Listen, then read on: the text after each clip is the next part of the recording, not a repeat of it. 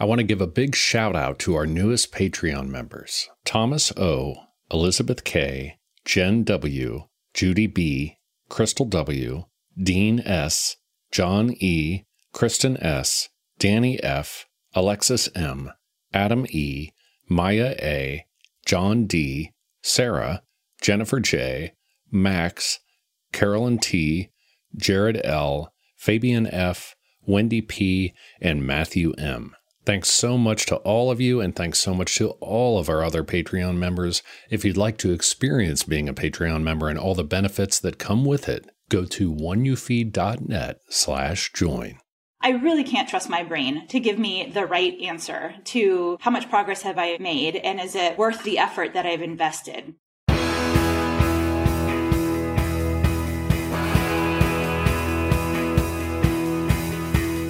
Welcome to the One You Feed. Throughout time, great thinkers have recognized the importance of the thoughts we have. Quotes like garbage in, garbage out, or you are what you think ring true. And yet, for many of us, our thoughts don't strengthen or empower us. We tend toward negativity, self-pity, jealousy, or fear. We see what we don't have instead of what we do. We think things that hold us back and dampen our spirit. But it's not just about thinking. Our actions matter. It takes conscious, consistent, and creative effort to make a life worth living. This podcast is about how other people keep themselves moving in the right direction, how they feed their good wolf.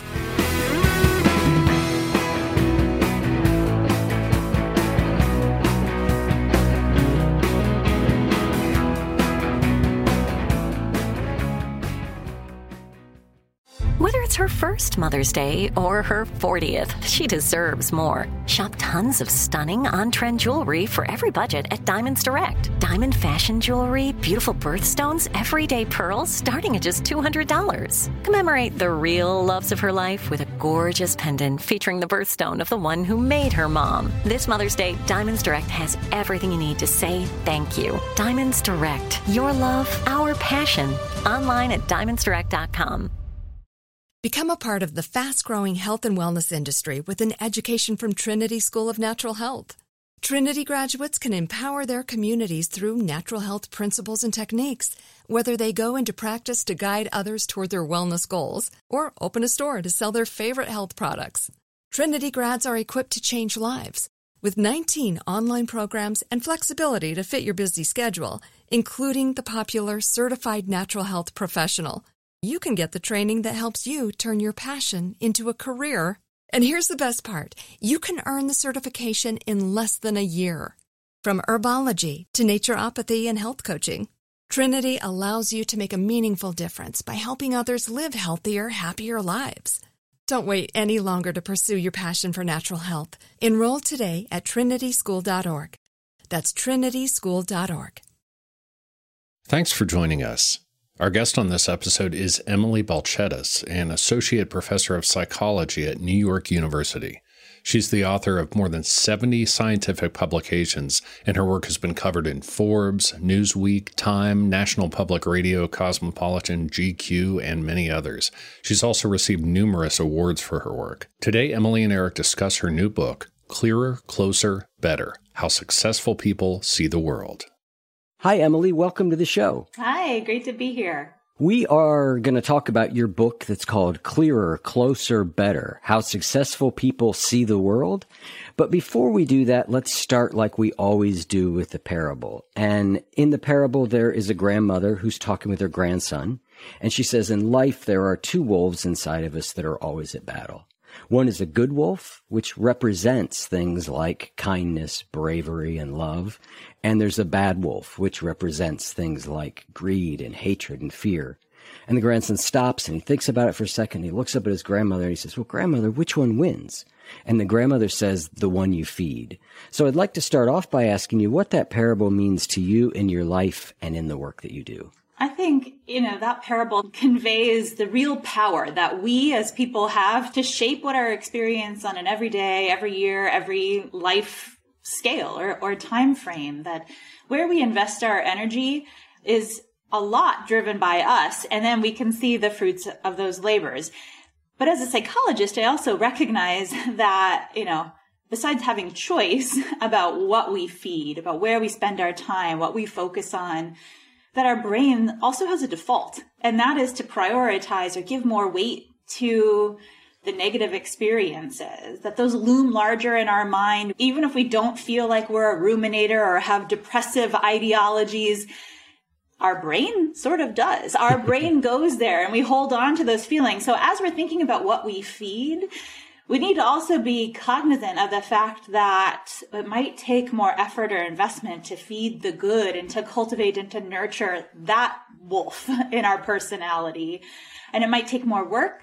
And it doesn't mean that it's unsuccessful or that there's something wrong with us. That's just the way our brains work. I love that framing of it. And it's sort of the idea of knowing the inclination of our brain, and not everybody's is the same, but as you say, most people are going to have a negative inclination, but this applies to anything. Knowing the inclination, the direction we tend to go, does give us some sense of what way we need to correct for, sort of more habitually. Exactly. I mean, if you are interested in talking about evolutionary pressures, it's important for us to find food, find opportunity, find love, find safety. And those are pressing concerns, but some might argue that it's even more pressing that we keep ourselves safe. If we miss seeing the tiger that's coming at us back in caveman, cave lady days, death was probably imminent. We might argue, like evolutionarily speaking, that our attention to, our focus on, and our concern for things that might cause us harm or mistakes that we've made in the past so that we can avoid making them in the future to keep ourselves safe, that might be the basis for what we're calling this negativity dominance. Yep. That doesn't mean that we are depressed or that we have clinical symptoms. It might just sort of be a holdover from what requires more attention, but also that doesn't mean that that's a limitation or that that's just how it needs to be. It's just something we need to be aware of so that we can focus our efforts on cultivating and feeding the positive in light of what might have been these pressures that we've experienced in the past. Yeah, I love the way you say that. It is one of the things I like about the parable, beyond its obvious implications of choice, is it says everybody has this in them, which I think normalizes sort of what you're saying. The fact, like, yeah, of course, you've got some of these quote unquote negative tendencies, right? Yeah, they're there. Welcome to the human race, right? Exactly. So let's move in and talk about your book, which really talks about the way we see the world, has a lot to do with how successfully we navigate it.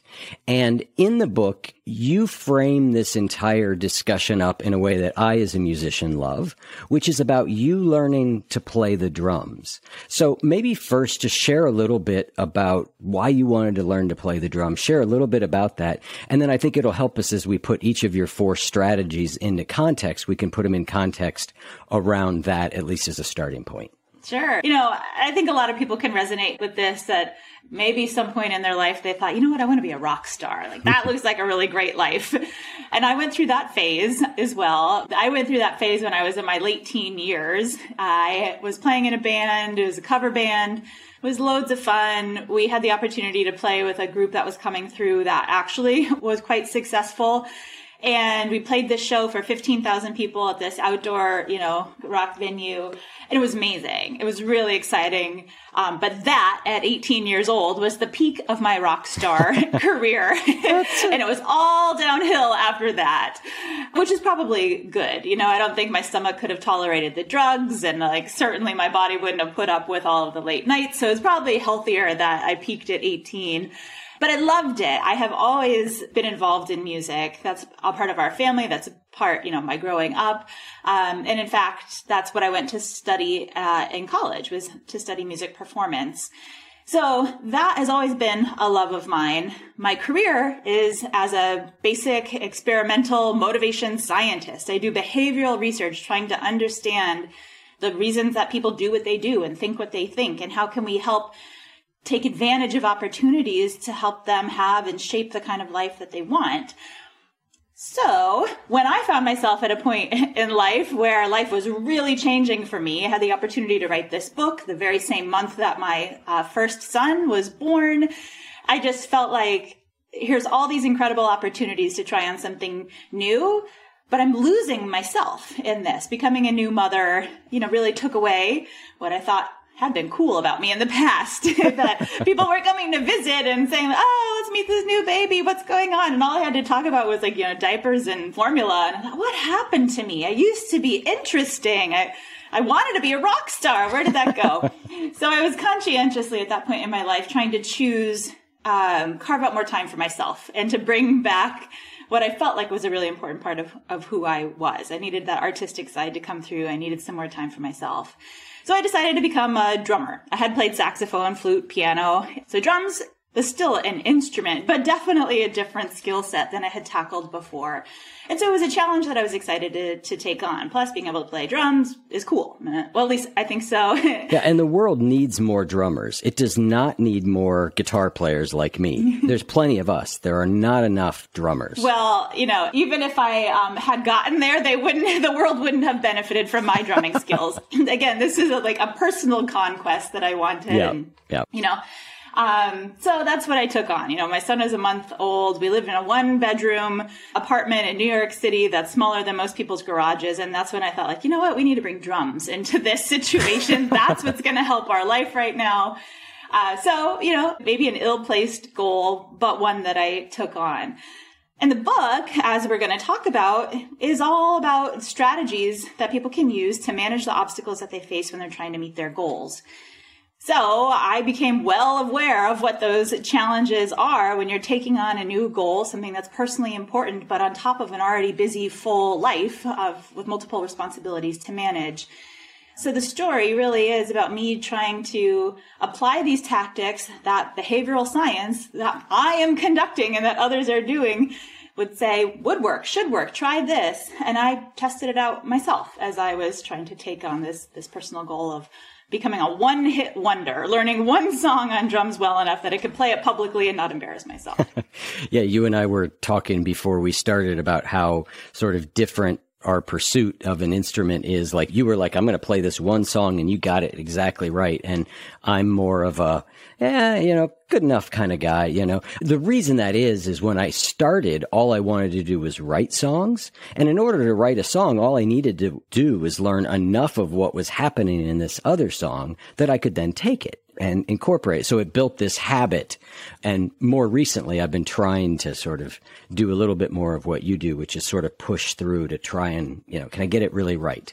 Anyways, let's now turn towards your 4 strategies that you really outline in the book. Maybe we'll start by just listing what the 4 of them are, and then we'll walk through them each in more depth. Does that work? Yeah, sure.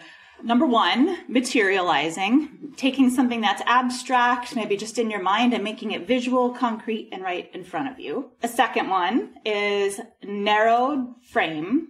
So narrowing our focus of attention, trying to keep out the distractions, avoiding what's in our peripheral vision.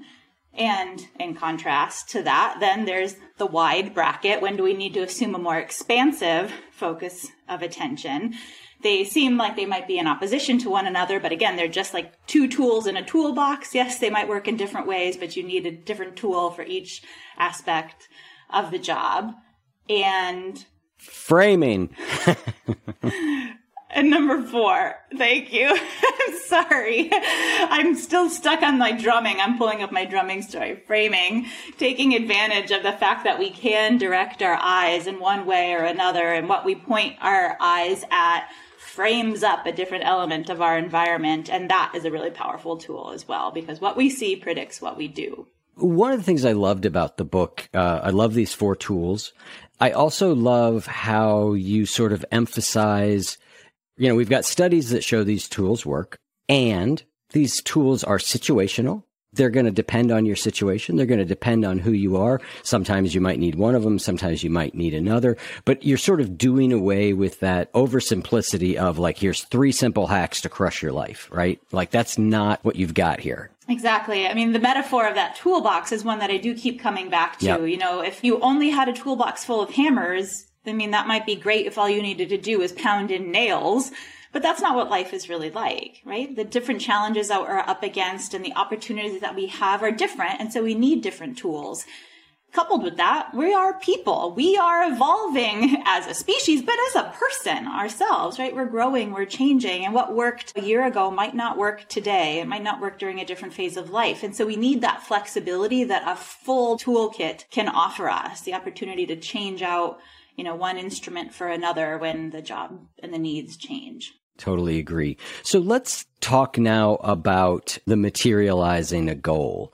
You say, understand how to materialize a goal, our steps or our efforts improves the way we track our progress, which is a nice sentence that sort of summarizes everything you cover in that chapter. It's kind of in one sentence. That's pretty good.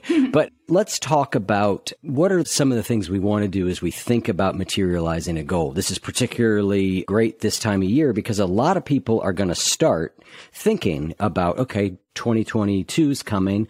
How might I want to be different? And they're going to start to materialize a goal. So what are some things we need to know in that? And how did you do that with your drumming? Well, this sort of comes back to the conversation that we opened with about the parable and how our brain is an amazing organ that we have at our disposal, but it also causes us problems. Our brain is faulty. It is powerful. It's more powerful than computers certainly are now, but maybe ever will be. Mm-hmm. But yet there's these inherent biases in the way that our brain and our memories work that can do us a real disservice when we're trying to monitor our progress, for example. So if we were just to leave it to our own memory and look back on, let's say it's March and we set a New Year's resolution in January and we're trying to think, how far have I come? Am I making progress? Is the amount of effort that I've put in commensurate with the output that I'm getting, the change that I'm seeing? And so many people give up a month in, a month and a half in, and throw away their efforts that they have invested into a New Year's resolution January 1st or any time that we set a goal that's important. And oftentimes that's because it just feels like I've tried so hard and I'm getting nowhere. To which I ask, really? Have you really gotten nowhere? I know from my own personal experience, when I try to reflect on my drumming or many other goals that I've taken on, I really can't trust my brain to give me the right answer to how much progress have I made and is it worth the effort that I've invested? Yeah. Our mood shapes that so much, right? The mood that we're in can shape our cognitive view of how we're doing. Exactly. What we're thinking and feeling right now shapes the information that's available in our brain. So when we're in a good mood, we tend to have happy memories pop to mind. And when we're in a bad mood, that's where that sort of feeling like we're in a rut or we're in this cycle that we can't get out of. That's part of where it comes from is because, one negative experience begets or calls upon another negative memory that we have. And again, we give more weight to those negative experiences that we've had in the past. So for me, when I was trying to learn to play drums, knowing that I gave myself a date that I was going to perform this concert publicly and that I was going to write about my experience in this book, and I promised myself I would do it accurately and not misrepresent what really happened, I felt a lot of pressure. And I'm not very coordinated. I got kicked out of my basketball team because I lost my footing and ran into somebody who was on my own team, pushed her out of bounds when she had the ball, and we lost the game. I never got invited back to play another game after that. So when I'm thinking about, can I actually play this song publicly, it just felt like every time I practiced, I wasn't making enough progress to be able to meet that goal. I was so nervous. I was so anxious about this personal conquest that I had set for myself that all I was really focusing on was what I wasn't getting, what wasn't coming together, the coordination problems that I was experiencing. And so then I realized, you know what? I've been writing about materializing. I need to do that here. I got to stop relying on my memory to determine whether I'm making sufficient progress to hit my mark a couple months in the future. So I set up an app on my phone to ping me a couple times a day and ask, did you practice drums since last time I asked you? Mostly I told it no, but if I said yes, then it would say, how did you do? Talk about that experience. And I'd jot down a few little notes. I did that for a month. And then I downloaded all the data from my phone and thought about, well, what am I going to think? In a month, I haven't done very much at all. It's been, a really busy time of the semester as an academic professor. My kids had a lot of stuff going on that I've had to manage. I don't feel like I've done anything this month. But when I actually looked at the data, I had a really different and more accurate understanding of the progress that I made. I actually practiced a lot more than I remembered practicing. Mm-hmm. Those sessions, tended to be fairly mundane. They weren't monumental moments, and that's why they didn't stick in my mind. But when I was looking at the words that I used to describe those experiences at the beginning of the month, it was things like, I cried. I hated it. It was awful. By the end of the month, It was like a compliment. My husband, who actually is a drummer, gave me my first genuine, legitimate compliment, and my own feelings had resonated with that. Leading up to that, I was like, I feel I'm getting like a little bit better. My head doesn't feel like it's going to explode today. But these are like, small moments. They're not life-changing. I'm not like concert ready yet. And that's why they didn't stick in my memory. Yep. Which is why it's also important to write them down so that you can, become a better personal accountant of your own effort, investment, and progress. Our minds aren't going to be able to do that for us. Yeah, I love that idea. I do behavioral coaching work with people, and that is such a big one, is people will just be like, I'm not getting anywhere. And I'll be like, well, okay, let's actually look at the data. Let's look at your check-ins over the last few weeks. Let's see the progress you've made. Let's look at the tone, the way you're rating things. Out of curiosity, what app did you use to do that? It's called the Reporter app. Okay. All right. Yeah. I got that idea from this really cool collaboration that I came upon. These two women who didn't know each other at all before, found one another at a conference for their field. They were like data scientists and I don't know their whole background. Architects. I mean, they are a polymath, each of them, that they are like experts in so many areas. They found each other as total strangers, met, and decided in that moment that they met that they were going to commit to each other for 52 weeks. They were going to each week pick a goal or pick something that they wanted to track. Like, what sort of animals do I experience in New York City on a day-to-day basis? Or how many times do I give or receive compliments? And they would just pick these sort of random themes and note every element, every time they came upon a compliment, gave or received one, every animal that they saw in their walks around the city. And then at the end of the week, they would create this amazing visual depiction. I mean, really like contemporary art. They would put it on the back of a postcard. One lived in New York, one lived in London, and they'd send the postcards to each other at the end of the week with this very beautiful, like vivid depiction of quantifying whatever data they had been collecting. Again, this sort of low-level, daily, everyday stuff that might not stick in your mind unless, and they used the Reporter app, unless they were noting it within their phone and then downloading the data to look at all of their experiences over the week. And their postcards are just beautiful. And in fact, the Museum of Modern Art in New York City acquired them all, purchased their entire collection, and it's a part of their permanent exhibits now at the museum. So they were the ones who told me about the Reporter app for how to keep track of daily experiences. That's awesome. Yeah, I loved that story in the book. It is such a great story. So we're talking about tracking our progress in this way, largely. Exactly. I mean, it's one of the most effective ways for getting an accurate insight into how far you've come and how far you have to go. Now, the next question then is like, well, what do we do with that information? So, all right, I learned a little bit more on drums than I thought I had done before. And as a behavioral scientist, then I know that, well, we have choices. As people, we have choices. What do we do with this data that we have now? And some really cool insights from behavioral scientists' work is saying, should you reflect back on that progress you've made, or should you look at sort of the void? Here's where I am now, and here's where I want to go. Mm-hmm. I have an accurate understanding of where I am, and I know what the goal is. So should we look to what's to come, or should we look at what we've accomplished? Where are we going to find more motivation? And it's really interesting because, again, there's no one right answer, mm-hmm. right? It depends on the person, depends on that person's goal that they're thinking about. And what the research says is that when somebody is really committed to a goal and they've, maybe they have invested a lot in it already, this is something that is personally central to who they are, looking forward is actually more motivating. They didn't doubt that they were going to be committed. They don't need to convince themselves that this is something that is worth investing in. They want to close that gap, separating where I am now and where it is that I want to be. But people who are new to a goal, or maybe for whom, the goal is more extrinsically motivated, it's something you have to do because a boss has said it, or, it's not like core to who you are as a person, then reflecting back on past accomplishments, progress to date, can be more motivating. Because in a sense, it's signaling, how much have you put into this thing? Are you really going to give up now? Look at what you've already accomplished. It can give you a sense of self-efficacy, of feeling or data to prove you can do this. And then also it's signaling that you must want to do this because look at what you've already done before. And it's hard for people to give up on anything that they have invested in.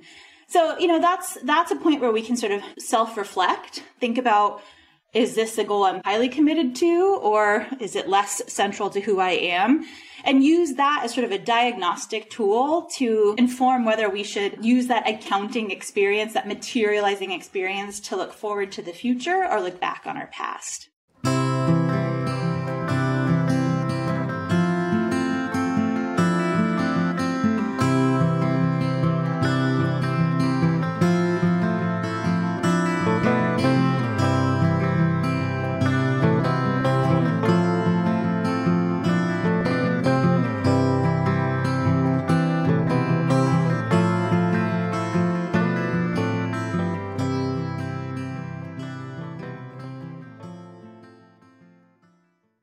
Become a part of the fast-growing health and wellness industry with an education from Trinity School of Natural Health. Trinity graduates can empower their communities through natural health principles and techniques, whether they go into practice to guide others toward their wellness goals or open a store to sell their favorite health products. Trinity grads are equipped to change lives with 19 online programs and flexibility to fit your busy schedule, including the popular Certified Natural Health Professional. You can get the training that helps you turn your passion into a career. And here's the best part. You can earn the certification in less than a year. From herbology to naturopathy and health coaching, Trinity allows you to make a meaningful difference by helping others live healthier, happier lives. Don't wait any longer to pursue your passion for natural health. Enroll today at trinityschool.org. That's trinityschool.org. Hey, this is Christina Quinn. I'm the host of Try This, the Washington Post's new series of audio courses. The idea behind Try This is to become better functioning humans without having to comb the internet for countless hours. In our first course, we learned how to sleep better. Now, we're going to learn how to make our friendships stronger. I'll offer expert tips that are doable, and I'll keep it short. So let's do this. Class is in session. Find Try This from the Washington Post wherever you listen. Is there any correlation in, if I'm looking back to the past for sort of affirmation that I'm doing better, which we might refer to as a positive reinforcement, and I may be stretching this, which is why I'm asking, versus looking towards the gap between where I am and the future, which is a little bit of a potentially negative reinforcer, or am I stretching, making that connection between those things? Again, as people, we have opportunities to think about it in multiple ways. So some people probably do think about looking to the future as a negative, this unknown, this mounting to-do list that separates where I am and where I want to be. But for other people, especially those that are most committed to this thing that they're pursuing, it's like having something hanging over your head. You want to see it come to a close. This is sort of an interesting personality test. I like movies that are really open-ended, like indie films where it's just sort of like the end of the day and you have no idea what happens to the people tomorrow, right? And there's so many possibilities. I love that. And my husband hates it. He needs the closure. He wants the story to get wrapped up. He wants that to be the end of the narrative and doesn't like those open-ended feelings. And of course, we can all resonate with both of those perspectives in different situations. But for a lot of people, looking forward to the future does give you that pull, that impulse of I want to close this gap. I don't like having this just hanging open, having it as an open thread.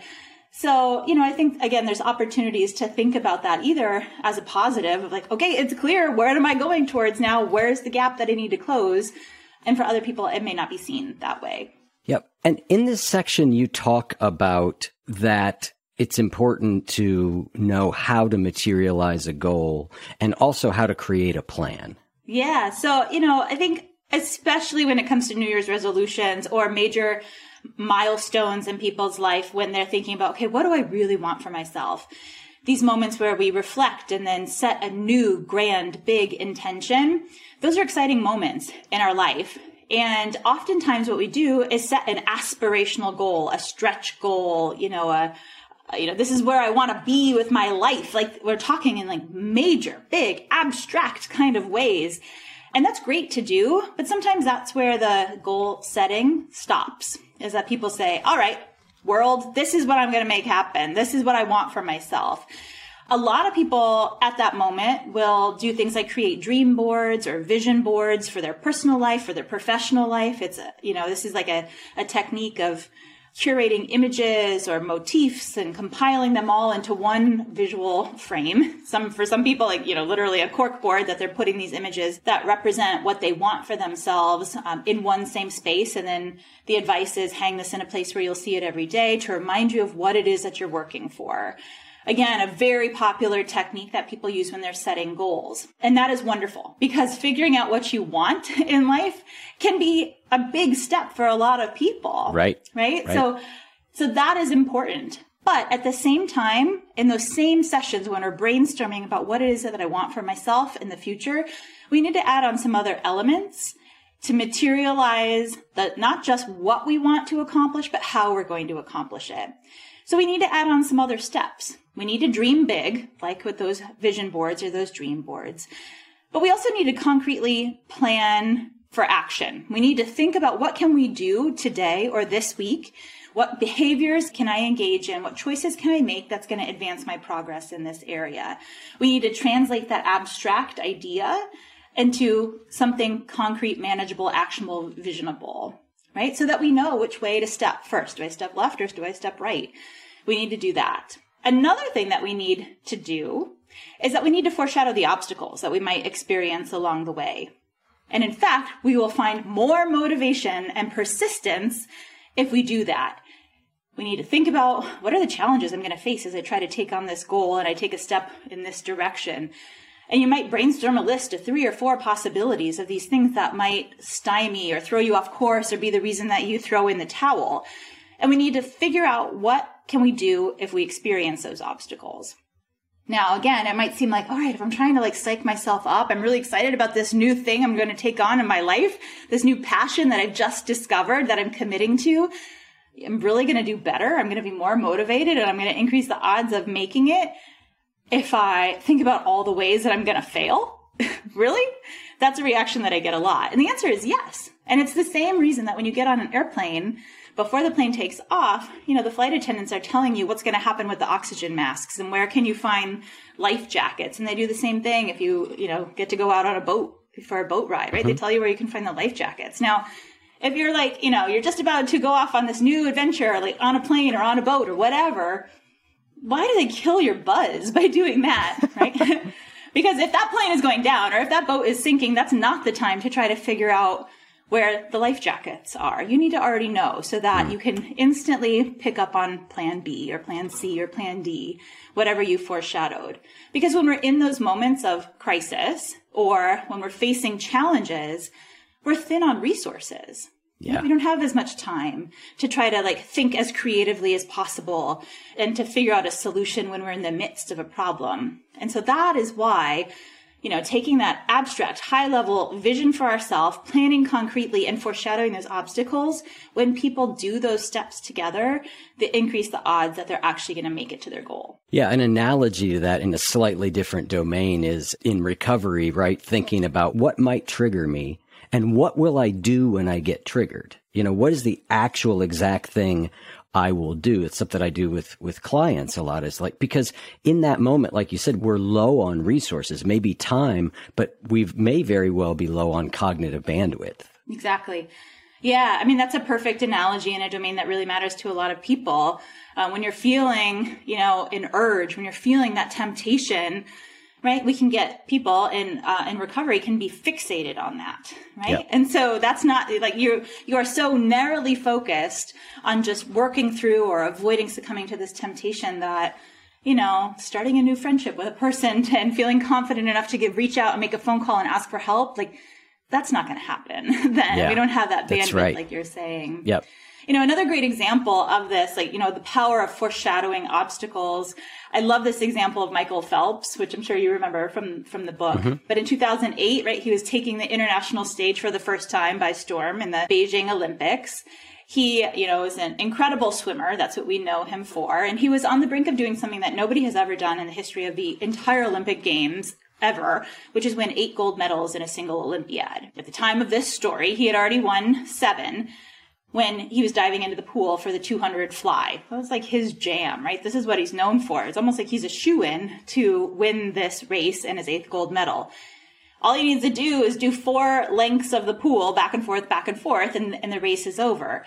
By the time he had done 3 and just had one length of the pool to return, his goggles had filled with water and he was swimming blind. If that happened to me, I would totally, it would never happen. I would never find myself in the Olympics or swimming without dying in a pool. But if it was me, I would have panicked. But he didn't, because he had foreshadowed this obstacle. Routinely in practice, he would rehearse having his goggles not be properly sealed and having them filled with water. Sometimes his coach would even rip them off his face and smash them on the ground just as he dove in, I guess for a dramatic effect. And he would have to practice swimming without goggles. So when it happened in the 2008 Olympics, he knew exactly what he was going to do, which is start counting his strokes, because he knew exactly how many strokes it would take for him to get from one end of the pool to the other. He did that, calmly turned his attention to counting his strokes. He won that 200-meter fly, won his 8th gold medal, and then would go on to win 15 more in his career. Yeah. So I think that's a great example of what foreshadowing obstacles can do and in what particular circumstances it's most essential. That's a great story. Let's move on to narrowing our focus of attention. Why is this valuable and when might we want to do it? Narrowing our focus of attention, the idea that we can imagine that there's a spotlight shining on just one thing at the expense of what's in our periphery. That's a powerful tool, especially when what we're focusing on might seem far off. So I've been doing, research in this area for about 15 years now, and we are really focused on exercise, people's exercise goals that they have, walking more, running faster, trying to increase the number of steps that they've taken. And when you tell people just, set a farther goal, just try going a little bit farther today, see what happens. And then you can up it the next day and up it the next day. That can be really overwhelming for people, because literally when they're looking at the track that they're going around or the street that they're going to walk down that now they're supposed to walk farther, that destination can look really far off. It looks farther to them. What we have found is that when they have that perceptual experience, when to them they are seeing the world in more extreme ways than other people do, that stop sign, I can't make it there. I can't walk to that building. That's too far away. It affects their psychological experience, right? They stop believing that they can do it. They think the task is too challenging and they throw in the towel sooner. So there is a direct connection between that visual experience and their motivational and psychological readiness to excel at that particular task. So we were trying to figure out, okay, if that visual experience is sort of the initiator of the problem, can we trick people? Can we trick their visual experiences into seeing the world in a way that is going to energize them, that is going to give them the belief that they can do this? And will that have consequences for how much they actually exercise? So we came up with, these instructions that are very simple. They literally cost nothing. It's just about changing what you do with your eyes. And like I said, we would tell people, just imagine that there's a spotlight shining on that stop sign up ahead, or that building that you're hoping that you can walk to, or the other end of the park that you've never quite made it to yet. Imagine a spotlight shining just on that location and focus your gaze there. Don't pay attention to the people on the sides or the buildings over on the right or the left. Just focus your attention, narrow your focus. What we found is that when they do that, it induces a visual illusion of proximity. When we have them estimate the distance, tell us how far away does that goal feel, they're saying it feels closer, and they don't realize it. They don't realize that narrowed focus has created this sort of perceptual trick for them. But when we look to see them, what happens if we've induced this visual illusion by changing the way that people are looking, by not paying attention to the distractions on the side? What we found is that people across many, many studies, thousands of people that we have tested in lots of different contexts, they walk and run faster. They go out for walks more frequently. They take more steps in their day, and they say that it hurts less. The tasks are the same, right? We're not actually changing anything about what they're doing. We're changing their psychological experience.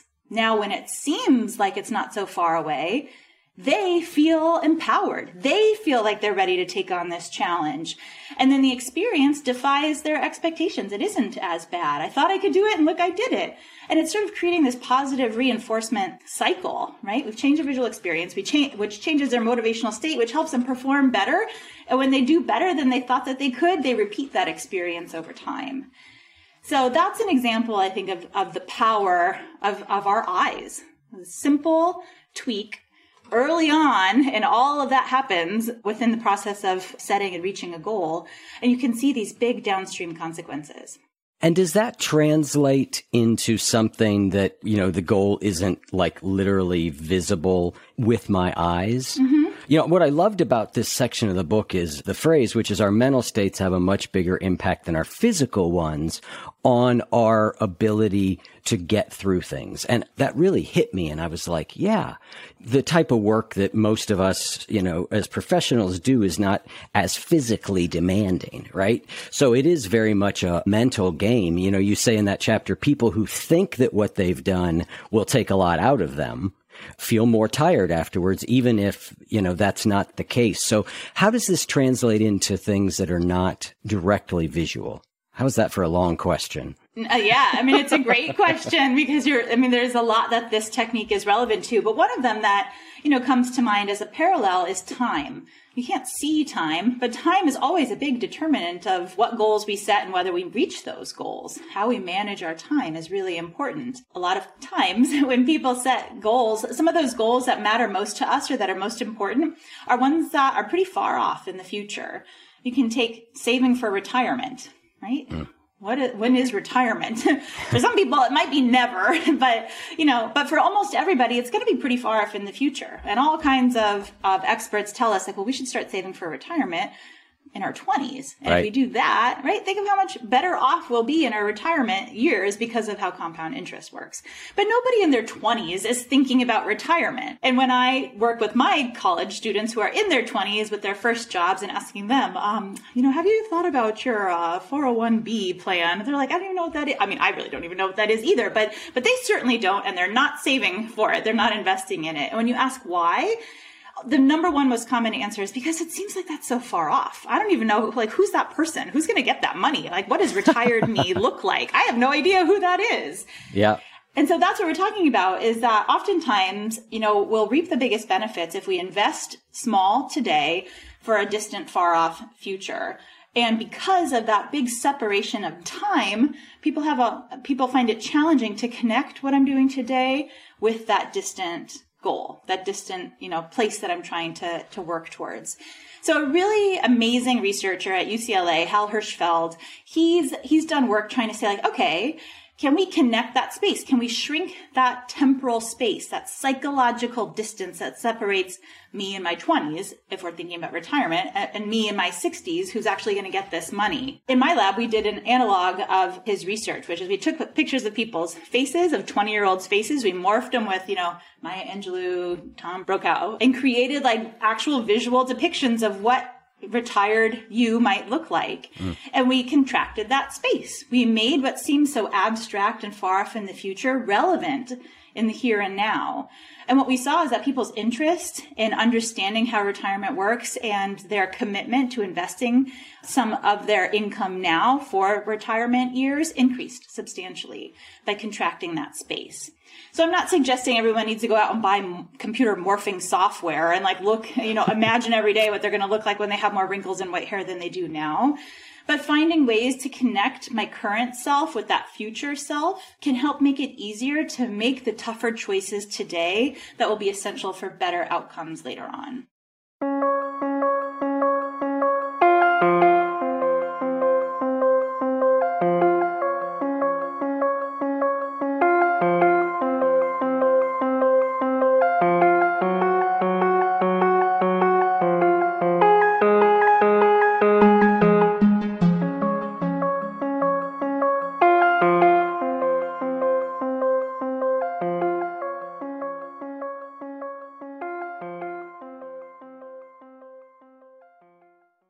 Become a part of the fast-growing health and wellness industry with an education from Trinity School of Natural Health.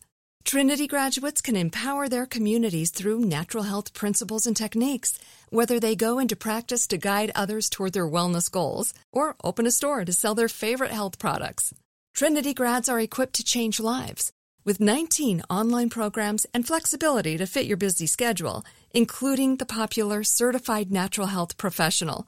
You can get the training that helps you turn your passion into a career.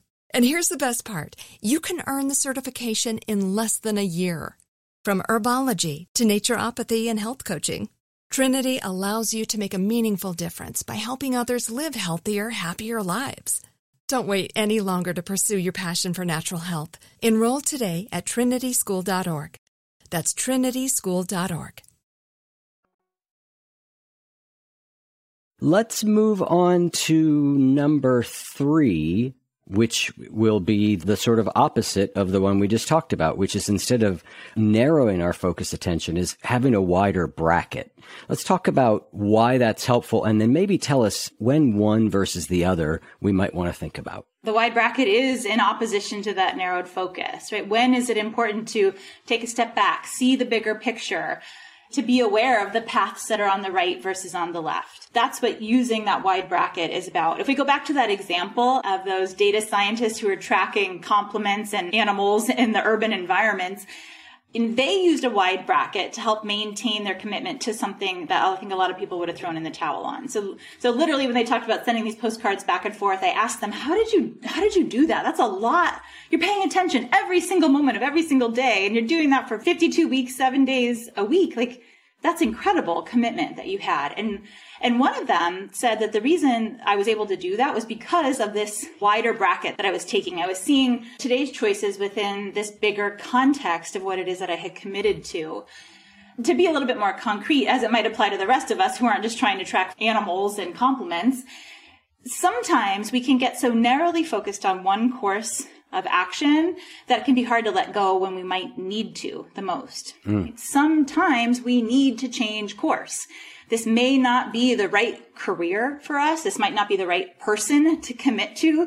This might not be the right goal that we're working to achieve. But it can be really hard to let go, especially if we've invested time and resources into this path that we've taken. And so we need to take a step back and realize that there might be more ways to accomplish what we really want if we try a different path. And it doesn't mean that we have failed. It doesn't mean that we made a mistake. It means it's time to change course. You know, I think a great example is Vera Wang. We know her for her fashion empire that she's created, an incredible company. You know, we know her most probably for her wedding dresses that she's made. But that's not where her career started. She was a figure skater, and she was on the national and international stage for figure skating. She hit a peak, though, that wasn't quite the top of where that profession could take you, but she sort of plateaued there, doggedly pursuing the next and final level of success, but she never quite made it. And at one point she just said, that's it, I've tried and I'm done. Now, some might say, well, she failed at figure skating. I didn't know she was a figure skater. I didn't know that was part of her history. And she stopped trying to make it to literally the top of that industry. But for her, she doesn't see it that way. When she talks about that experience of moving from figure skating to fashion design, she said, all I did was take a step back, reflect on what is it that I really want, and am I going to get that? Am I going to meet that passion through figure skating? The answer is no. But what is it that I want? For her, it was the art and the beauty of line, L-I-N-E. You literally cut lines into the ice as a figure skater, and you cut lines into fabric. So she saw this as just a natural connection, just another instantiation of what it was that she was truly interested in, art and lines and the fluidity of the lines and how the lines can move together. And of course, when she moved to fashion, she's incredibly successful. It's not a failure. It was just taking a step back, thinking more abstractly about what is it that I really want, and being able to see multiple possibilities that you can't before if you just are focused on taking one step forward, one step forward, one step forward on the very same path. Let's take your drumming project, right? When in your drumming project did you know it's time to narrow my focus? And when did you know it's time to widen the bracket? Let's use that as an example to sort of talk about how do I know when to do each? I mean, I know it won't apply universally, but... Yeah, I mean, for me, in setting the goal, I knew that I needed to be narrow and not so wide. And maybe for you, you had the opposite of experience in guitaring and learning guitar, right? That your goal is to have an expansive repertoire. For me, it was to have a very singular one. And so, I was learning the skills that are necessary in order to play this one song. But, I can't say that after all of this time of having learned that song and the years of practicing that now it's been, I only have one song. I didn't learn translatable skills because I was so narrowly focused, but it meant that I got what I wanted out of that experience. And so, sometimes when we need that extra push, in the case of the exercise work that we were doing to cross over that finish line, to get the extra boost of energy, that's when we need to take the distractions away. And when a narrowed focus can really be helpful, it can contract that space. It can make us feel closer to the end game than perhaps we really are. But that can be motivating. And then we aren't going to be pulled in so many different directions. Multitasking is a thing that plagues all of us. And for almost all of us, it does a disservice for our ability to get the best out of what we're putting in. So that's when we might want to use that narrowed focus, is when we need an extra push of energy to cross over that finish line. And when we're feeling really scattered or like, having that experience of like, I'm just not getting anything done and I can't cross over that finish line. The wide bracket, though, in contrast, is when we need options, when this is not working. I'm feeling, like I'm on a treadmill and I'm working so hard and I'm not getting anywhere. And if you have accurately assessed your progress and that is the right conclusion to draw, that's when we need to sort of free ourselves from that fixation that we have on this one course of action. And we need to take a step back and we need to think more abstractly at a higher level, going back to that vision board, if we've created some version of that, to reflect on, okay, what is it that I really want? And give ourselves the time and the space to think about all the different ways that we could get there. That's a great example. And I often see this with coaching clients, is there are times we need to actually, like you're saying, sort of zoom back out and go, why did I start on this? What was important about this? And then connect the narrow view. Okay, I'm doing this thing. And sometimes reconnect that back to the broader thing, because I think there is a tendency, you use a phrase somewhere in the book about we get caught in the middle. We get caught in the middle. We're not seeing a ton of progress. We're not beginning, but we're not ending. We're kind of in the middle. And sometimes I find, it's like, well, why does this thing matter to me? Which is the broader perspective. Exactly. And, what we were talking about, what are the stages for effective goal setting, thinking abstractly, planning concretely, and foreshadowing obstacles. Those first two steps are the connection that you're talking about, thinking abstractly, but in that same goal setting session, thinking concretely. Yep. It can help wed those two together of like, okay, this is what I'm doing every day. This is what my day looks like. Why am I doing that? Oh, that's right. Because I have made that mental connection to the bigger purpose that this action is trying to serve. Yeah. It's similar. Every time when I sit down to meditate, the first thing I do is I just sort of remind myself, like, why am I doing this? Because it helps me sort of reconnect. I just am not going through the motions as much at that point because I've got a reason that it matters to me in that moment. Mm-hmm. There's this great example, this case study done of a Dutch telecom company that had set this new high level goal for its organization and for all the employees, which was sustainability. They wanted to increase the amount of recycling that was happening and reduce the number of things showing up in the trash can that should have been recycled. So they brought in a special communications team. They did all kinds of messaging to tell their rather large organization, all the members of it, like, this is what we're doing, people. Sustainability, it matters. Start recycling. They gave everybody individual recycling cans. And they swapped out the janitorial staff for members of the research team who every night collected every single garbage can and recycling bin and counted the number of things that showed up in garbage that should have been recycled. And what did they find? Simply stating that high-level goal did not reduce the number of things showing up in the trash that should have been recycled. They suspected that. They thought with the behavioral scientists that they were working with that just setting this intention wasn't going to get the job done. So in a second wave for another cohort, they did the same thing, sent out this messaging, had the recycling bins right there. But at the same time, in that same sort of first week of messaging, had each individual think about a concrete action that they could take that would align with that intention, that high level abstract goal. What people came up with wasn't magic or rocket science. It was, I use a paper cup, I'll throw it in recycling. If I have some extra papers, I'll put them in the recycling rather than the trash. It's exactly what they wanted people to do. But importantly, they took that time. They had each individual employee think about, all right, this is the sustainability initiative, and couple that, mentally pair it with the concrete action. And what did they see?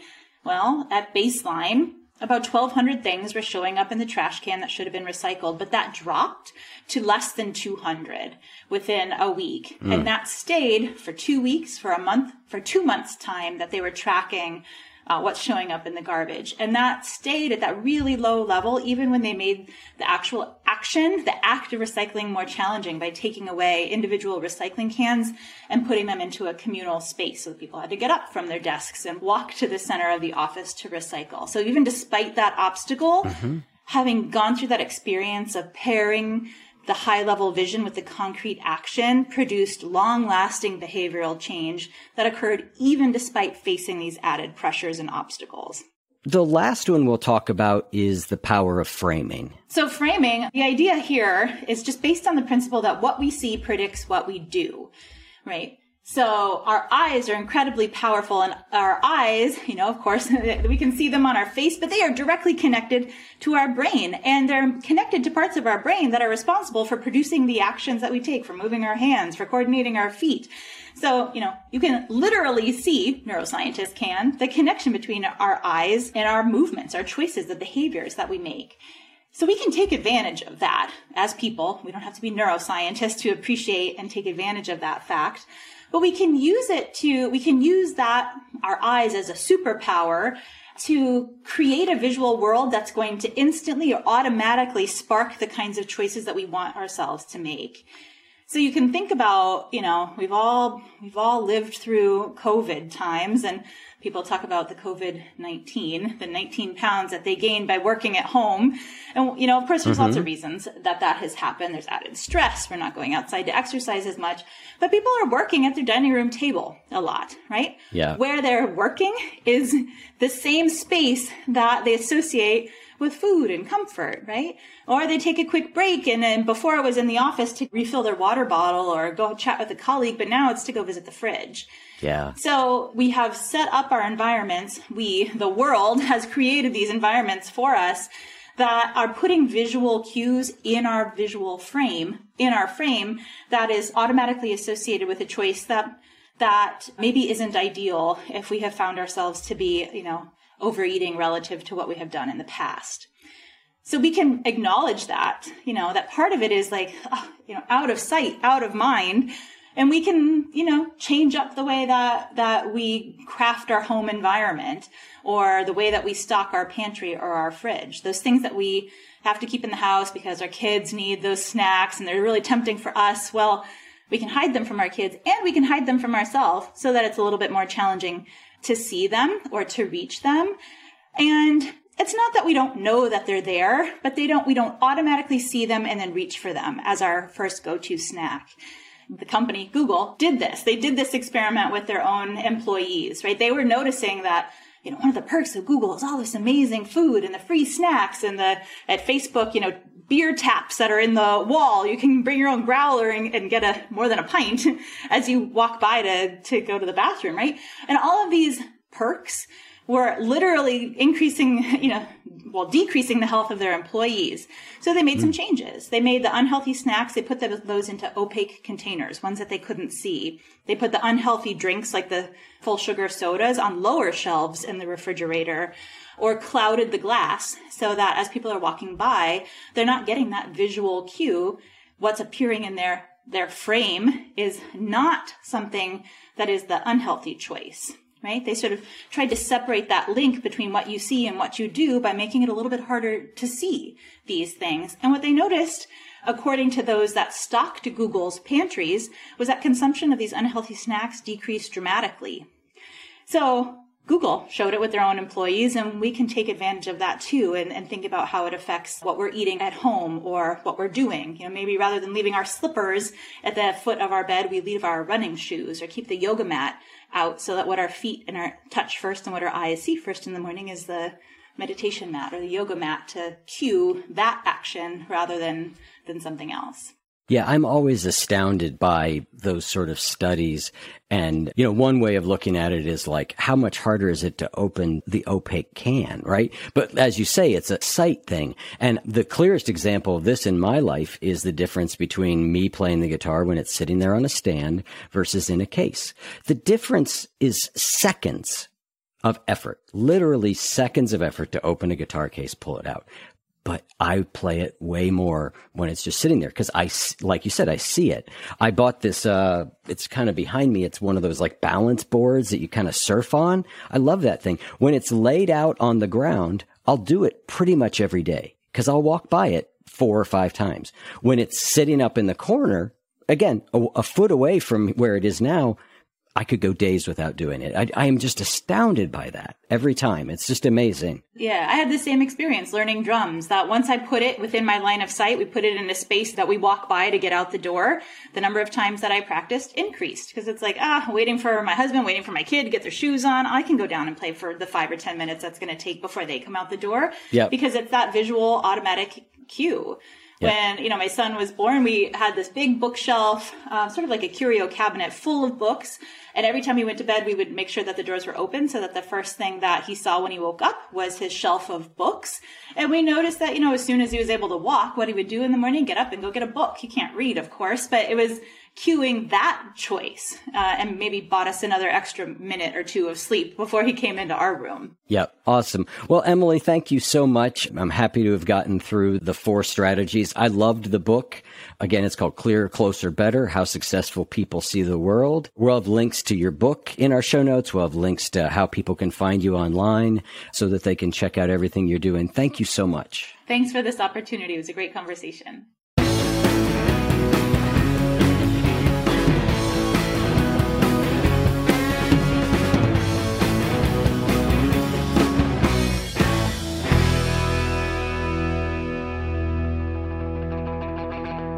If what you just heard was helpful to you, please consider making a monthly donation to support the One You Feed podcast. When you join our membership community with this monthly pledge, you get lots of exclusive members-only benefits.